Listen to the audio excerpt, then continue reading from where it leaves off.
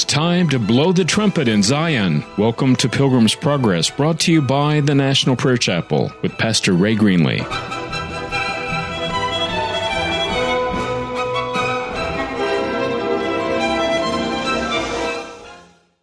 Today's sermon is pre-recorded.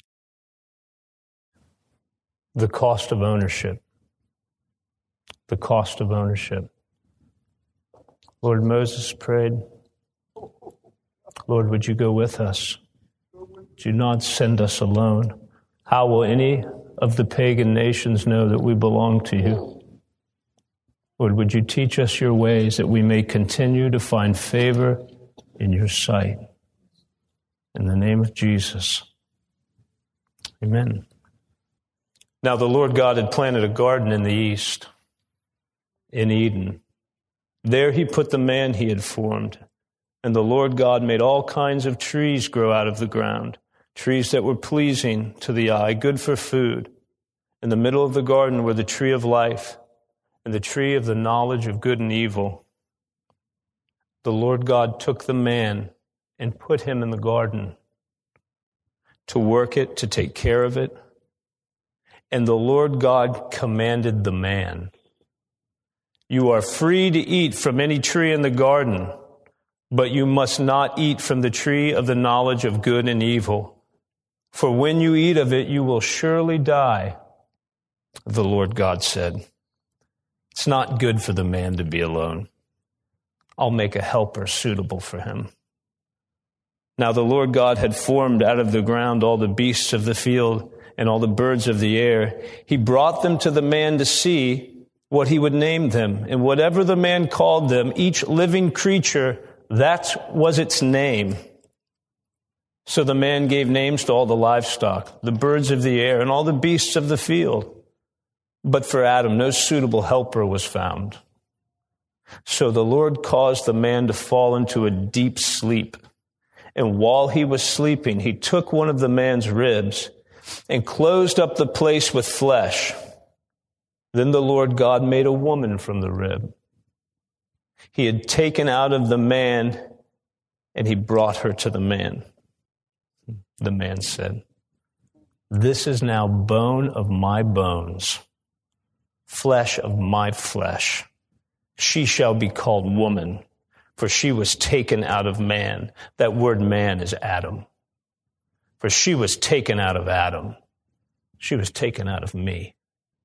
For this reason, a man will leave his father and mother and be united to his wife. They will become one flesh. The man and his wife were both naked, and they felt no shame. Now the serpent was more crafty than any of the wild animals the Lord God had made. He said to the woman, "Did God really say you must not eat from any tree in the garden?"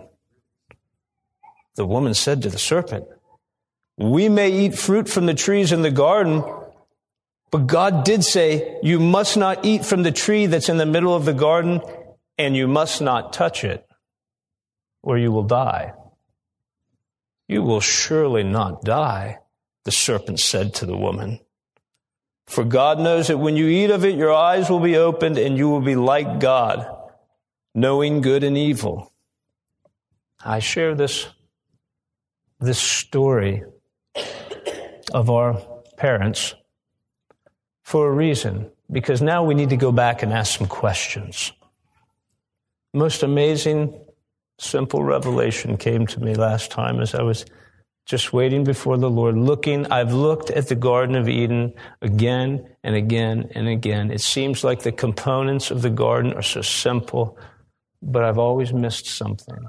There's always been a depth to what happened there where I said, "Lord, I don't understand. What happened? What did Adam do?" We started in verse 16. The Lord commanded Adam not to eat from the tree. Eve had not even been created yet. As a matter of fact, a great period of time passed. After Adam was commanded not to eat of the tree, he began to name the animals. He was doing the work of the garden. Could have been years that had passed Well, Adam was doing and searching for a suitable helper, and there was none to be found. Now, everything God does is organic. When he came and took that rib out of Adam, he didn't just flip a hatch and close it. No, there was a great wound and a great time of darkness and a time of healing that had to happen for Adam as God formed woman out of him. In the Hebrew, the word is ish. It means soft. Wow. It means soft. So there was now a softer side to Adam, one that he could be joined with. After this healing, the one thing that's always struck me about what Adam did is it says, the woman saw that the fruit of the tree was good for food, pleasing to the eye, and desirable for gaining wisdom. She took some and ate it. In one sentence.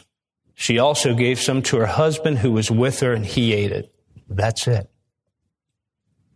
How in one sentence, in one moment, could sin enter all of mankind just like that?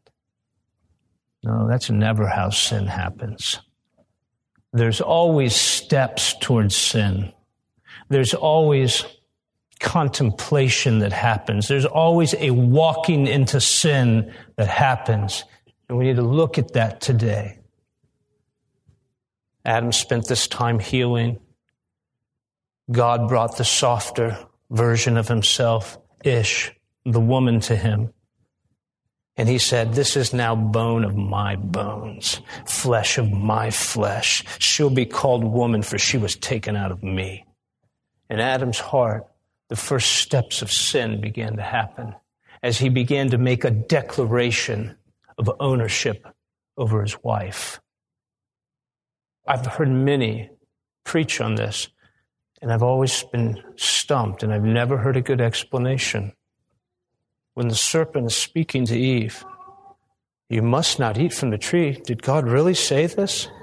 The woman said, we may eat from the trees in the garden, but God did say, you must not eat from the tree that's in the middle of the garden, and you must not touch it. That is not what God said. God did not say that. God commanded Adam, you are free to eat from the trees in the garden, but you must not eat from the tree of the knowledge of good and evil, for when you eat of it, you will surely die. That was the word of the Lord. There was nothing about, you must not touch it. So what happened during that period of time? The word of God was not spoken to Eve. It was spoken to Adam. It was his responsibility to lead his family, to lead his wife, to speak the word of God to her, to be redemptive with her. But instead, he took a different position. I'll be restrictive with her. You know what? God said to me, if you eat of that, you're going to die. I'm just going to tell my wife, don't even touch it. Don't even go near it. And in Eve's heart, she rebelled, because now her husband was ruling over her. It's very funny that after the Lord comes and pronounces judgment on Adam and Eve, he says, and now your husband will rule over you. Hey guys, that's what you wanted. I'll give it to you.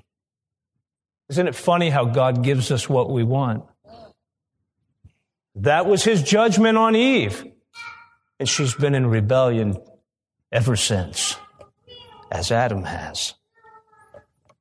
So we come to a place now where Adam began to take up ownership of his wife, and the judgments begin to fall. God's watching the process of sin begin to expand in the garden until finally the serpent comes. Now, when does the serpent come? Right after Adam's declaration, this woman is mine. I mean, the very next verses is, now the serpent was more crafty than any of the wild animals the Lord had made. He said to the woman, okay, nothing has changed since then. Why was Satan allowed to come and talk to Adam's wife? You think he had free rein to simply walk up to God's children and begin to sow confusion into their hearts? No, there was an open door. It was the cost of Adam's taking ownership, beginning to take ownership over his family and over his life. And now Satan was given free rein to come in and begin to sow confusions and lies into his family, into his children, into mom and dad, the door was open now. The next question I would ask is this: why did Satan come and talk to Eve? Wasn't it Adam's sin? Come on, we've always said it was Eve's sin. I've seen the bumper sticker, Eve sinned. No, it was Adam's sin. I read this time. I grabbed my head and I said, Adam, what have you done? What have you done? Why did the serpent speak to Eve and not Adam? I think there's a very important truth here that we all have to come to understand. God will make you responsible for other people. It doesn't have to be just your wife or your children. It could be your friends. It could be a total stranger. I know now that God makes me respond. Am I my brother's keeper? Yes, I am. Yes, I am. I'll tell you a very painful story. When I was just beginning to become a Christian and understand the ordinances of God's covenants that I had to walk in to have the right to be called a Christian without just claiming the name and being a pagan, what it was going to cost me. One of my dear childhood friends I'd known since 7th grade, my best friend. See, the Lord told me to be redemptive with him. To be redemptive. I was in the neighborhood one day and the Lord said, you go to his house. I didn't want to go to his house. We were separated at that time. I was following Jesus and he was following the devil. I did not want to go there. Why? I was ashamed of Jesus. I didn't trust him. It was costing me everything already. It was going to cost me my pride now too. Well, that day I drove by his house, I saw him, and I kept going. And I was so convicted, I turned around and go back, but he had left already. Well, I tell you, it was only days and weeks later that he was found slumped over his table in his house. His brain had exploded with a massive aneurysm from a drug overdose. I was responsible for his life. I had come into a covenant with God, as each one of you are coming into a covenant with God to be a vessel of redemption, not restriction. Very shortly after that, the devil spoke to me. He came to me and said, I got him. I got him. He was always weak, and I got him. And I'm going to get you, and I'm going to get this person, and I'm going to get this person. And he began to name the closest people in my life and said he was going to kill them. And he had already gotten one. I want you to know the real war of what this walk with Jesus is about. God calls us to be vessels of redemption, and he makes us responsible for others. The two others, dear friends from childhood, they're alive today. But they're alive today for only one reason. They're in rebellion. They're walking in darkness. The veil is over their hearts. I'll talk to them and they'll struggle with me. They'll fight with me. I mean, these are people I love. I've known them as closer than anybody. I was talking to one just a couple weeks ago as he's fighting with me because I always confront him with Jesus. And I confront him with what he's doing with his life. And I'm telling him what the Lord has told me about his life, what he has to do to live, or he'll lose his life. And he's fighting with me, and he's struggling with me, and I begin to laugh. I say, Chris, every time you fight with me, I love you. See, I know you're not fighting with me. It's your fight with God. And he just stops. And he says, yeah, it is, Dave. It's my struggle with Jesus. It's my rebellion. I said, I know. I love you. And I go on my way. Now, do I intercede for them? Yes. Do I pray? Yes. It's why they're alive today. Do I do it every day? No. Now, why is that? Because my life is a prayer. My walk with Jesus is a prayer that puts a covenant shield over their lives. If I begin to take the ownership back over my lives, I will get the message that they are gone, and I will go and bury them. And I will know it's because their time of grace was either over or I broke my covenant with the Lord. So why did the serpent speak to Eve? Because Adam broke his covenant with God. Why is the serpent speaking to your children? Why is the serpent speaking to your husband? Why is the serpent speaking to your mother, your father, your brother, your sister? Where have you broke your covenant with God and their lives are being taken away because you would dare to give up the ownership of your life and follow Jesus?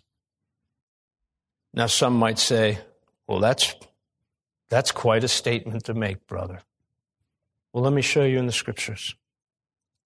Isaiah, the 43rd chapter. But now this is what the Lord says, He who created you, O Jacob, He who formed you, O Israel, fear not, for I have redeemed you. I have summoned you by my name. You are mine. A vessel of redemption. The promise goes on to say, since you are precious and honored in my sight, and because I love you, I will give men in exchange for you and people in exchange for your life. I'll be at the health club. I'll be on the exercise bike. I want to be alone. I'm with Jesus. I'm in the Spirit. Leave me alone. People will come and get on the bike next to me and just talk and talk. You know how hard it is to ride a bike for an hour and talk to somebody next to you? I mean, one workout's hard enough. And I'll begin to see their sin. And I'll begin to feel in my heart God's call on their life. And I begin to sense you're responsible for them. Begin to pray for purify them from sin. Stand by faith that I'll purify them from the sin that you see in their heart. God's now making me responsible for another one that I now have to love and I have to speak to, and the Lord will send me back to the same place at the strangest times, and there they are. There they are.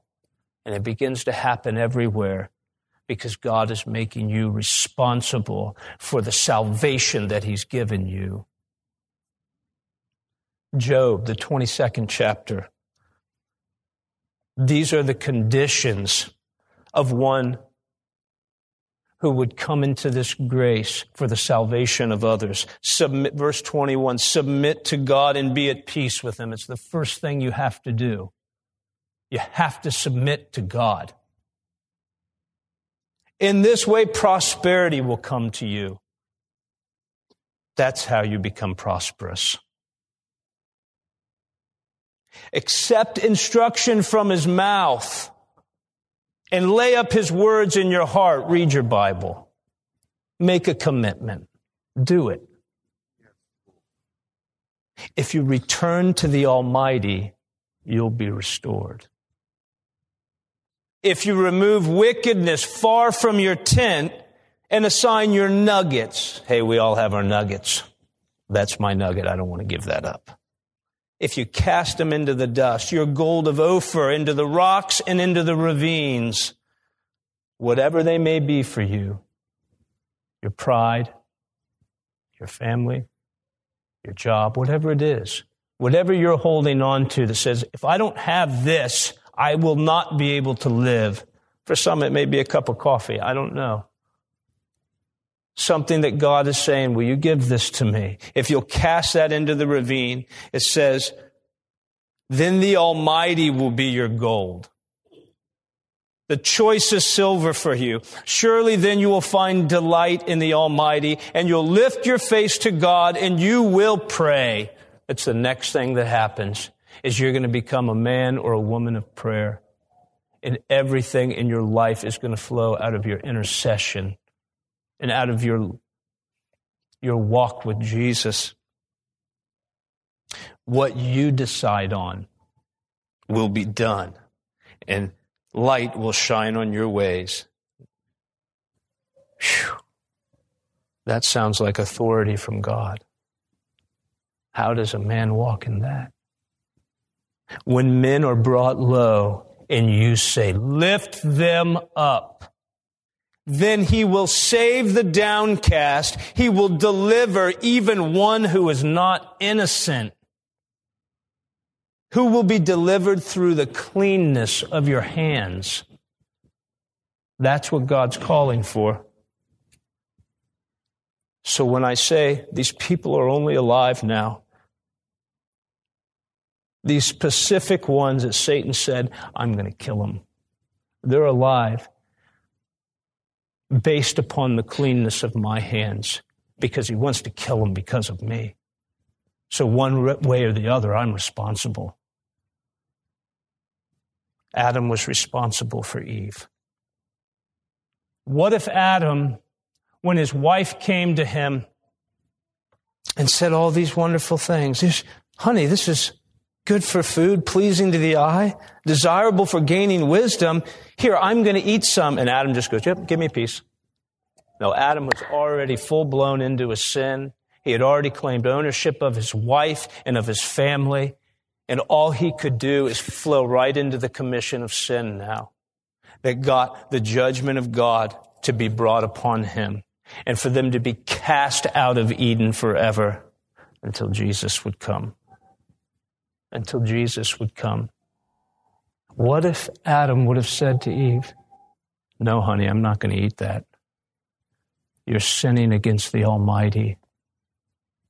He loves you. What if he began to speak to her in a very straight but redemptive manner, when all he was doing before was restricting her, and all she was doing is saying, forget you. I'm going to do what I want to do. I'm not following you. See, Eve had already made a decision because of Adam's restrictions on her that she would not follow him. But it was Adam's responsibility before the Lord. Now, the issue here really is confusion. First of all, Adam's confusion, and then Eve's. When Adam began to take ownership of his life, confusion began to move in. To where the command of the Almighty, now you have to understand, he knew God. He saw God. He walked with God in the cool of the day. And he still, red-handed to his face, broke the command of God and said, I'm going to follow the woman and not the Lord. Well, many men follow the woman and not the Lord, and vice versa. The second issue of confusion is when Adam did that, he was confused about his place of leadership now. He was confused about how he could lead his wife in a redemptive manner. I believe if Eve would have eaten that fruit and Adam would have said no, he could have gone to the Lord God and interceded for her, and sin would not have entered into mankind because the command came to him. This deal wasn't on Eve's shoulders, guys. It was on Adam. As a man, he did not lead his family. But when Adam sinned, confusion now came into Eve's heart because the serpent could now come and speak to her. I wonder today, is the serpent speaking to your wife, to your husband, to your children? Because there's a place of ownership you have decided to hold on to and say, this is mine. And all types of losses happening, and eventually their lives will be taken. It's only a matter of time. You know, there is 100% mortality rate here, guys. It's only a matter of time. And he'll come to you and say, got him. I got him. Oh, yeah, and it was your fault. It was your fault. Many will hide in confusion, like the bush that Adam hid in. It's very symbolic of Adam's confusion. See, it causes us to be able to maintain our lives. But it also blinds us from the glory and the peace that comes from living in Jesus. So you can say, oh, we'll let that brother walk with Jesus. Well, it's because your eyes are veiled. You don't know the peace and the provision.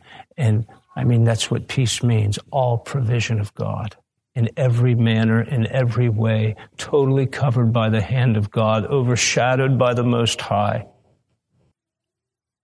So we hide in our confusion so we can hold on to what we think we have to survive, not understanding that it's only Jesus.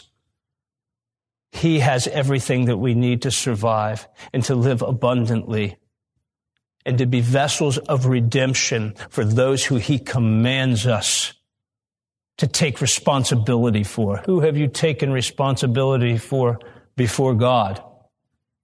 He won't ask you to do it until you take responsibility before him. You'll have no authority with darkness. It will kill you. We have a wonderful model of redemption in the Old Testament. It's laid out in Exodus. It's laid out in Leviticus. It's laid out in the ceremonial laws and the sacrifices. And there was a day of atonement. There was a time when Aaron, once a year, would make atonement for all of the vessels, for the Ark of the Covenant, for the brazen altar, there was a table of showbread, there was a lampstand, there was a basin, and these were all looking forward to the cleansing process. First, we had to go through the brazen altar and lay our lives and let it be burned up, be a sacrifice to God before we could go and be washed in the basin by the water of the Word, before we could come in to the holy compartment, not the most holy, but the holy compartment where the altar of incense was, where the prayers of the saints ascended to the throne of God. It was only until we got to that place where our prayers would be answered. And in that place was the candelabra, the lampstand with all of the olive oil burning on it, representing the light of the Holy Spirit now shining on that man and then the last place to go was where the Ark of the Covenant was, where you went literally into the presence of God. That wasn't open for us until the veil between those two compartments were rent. When Jesus Christ was sacrificed and died at Calvary, it says that the veil in the temple was torn in two, symbolizing we could now go into that place. Well, in this model of salvation and redemption that the Lord was laying out in the Old Testament, on the Day of Atonement, Aaron would have to make atonement for the vessels. He would have to sprinkle the blood on them 7 times. There was a goat that he would have to put his hand on and confess the sins of the Israelites over that goat. And that goat, which was called the scapegoat, would be sent out into the desert. It says, he shall send the goat away into the desert in the care of a man appointed for the task. It was Jesus. Jesus was the man appointed for the task to carry our sins to the desert. He died outside of Jerusalem in the desert. This is to be a lasting ordinance for you. On the 10th day of the 7th month, you must deny yourselves and not do any work, whether native born or an alien living among you, because on this day atonement will be made for you to cleanse you. Then before the Lord you will be clean from all of your sins. It's a Sabbath of rest, and you must deny yourselves. See, that's where we're called today. The Sabbath is a place of rest where you are clean from your sin, where everything is provided for you.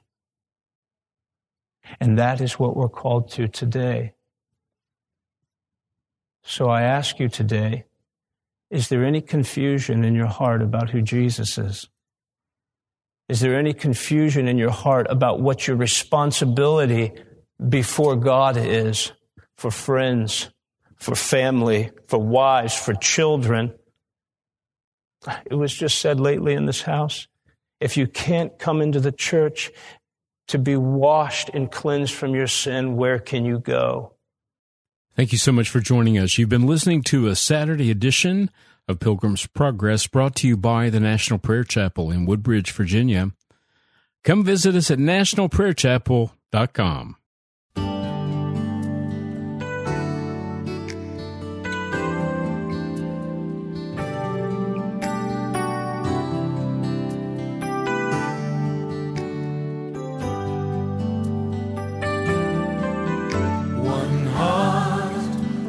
Spirit, one voice to praise you.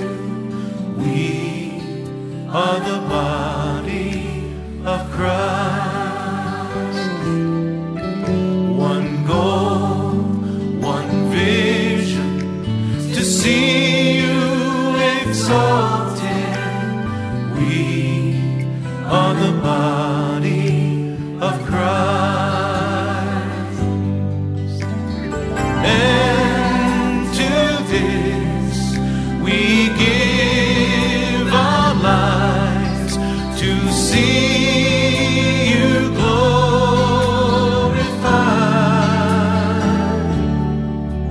One heart, one spirit, one voice to praise you. We are the body of Christ.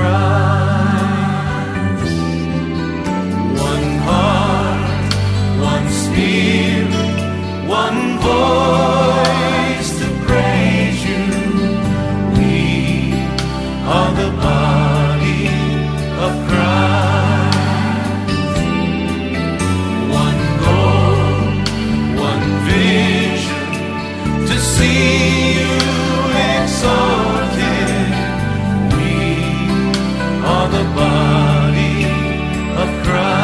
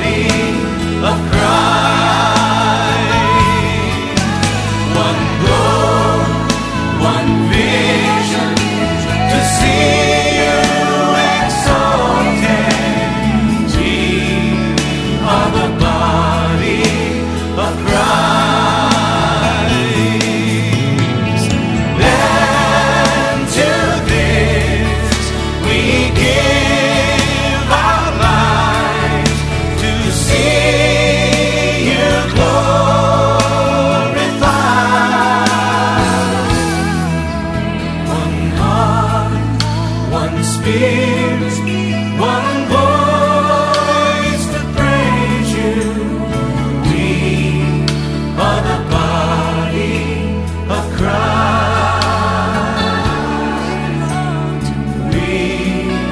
by the body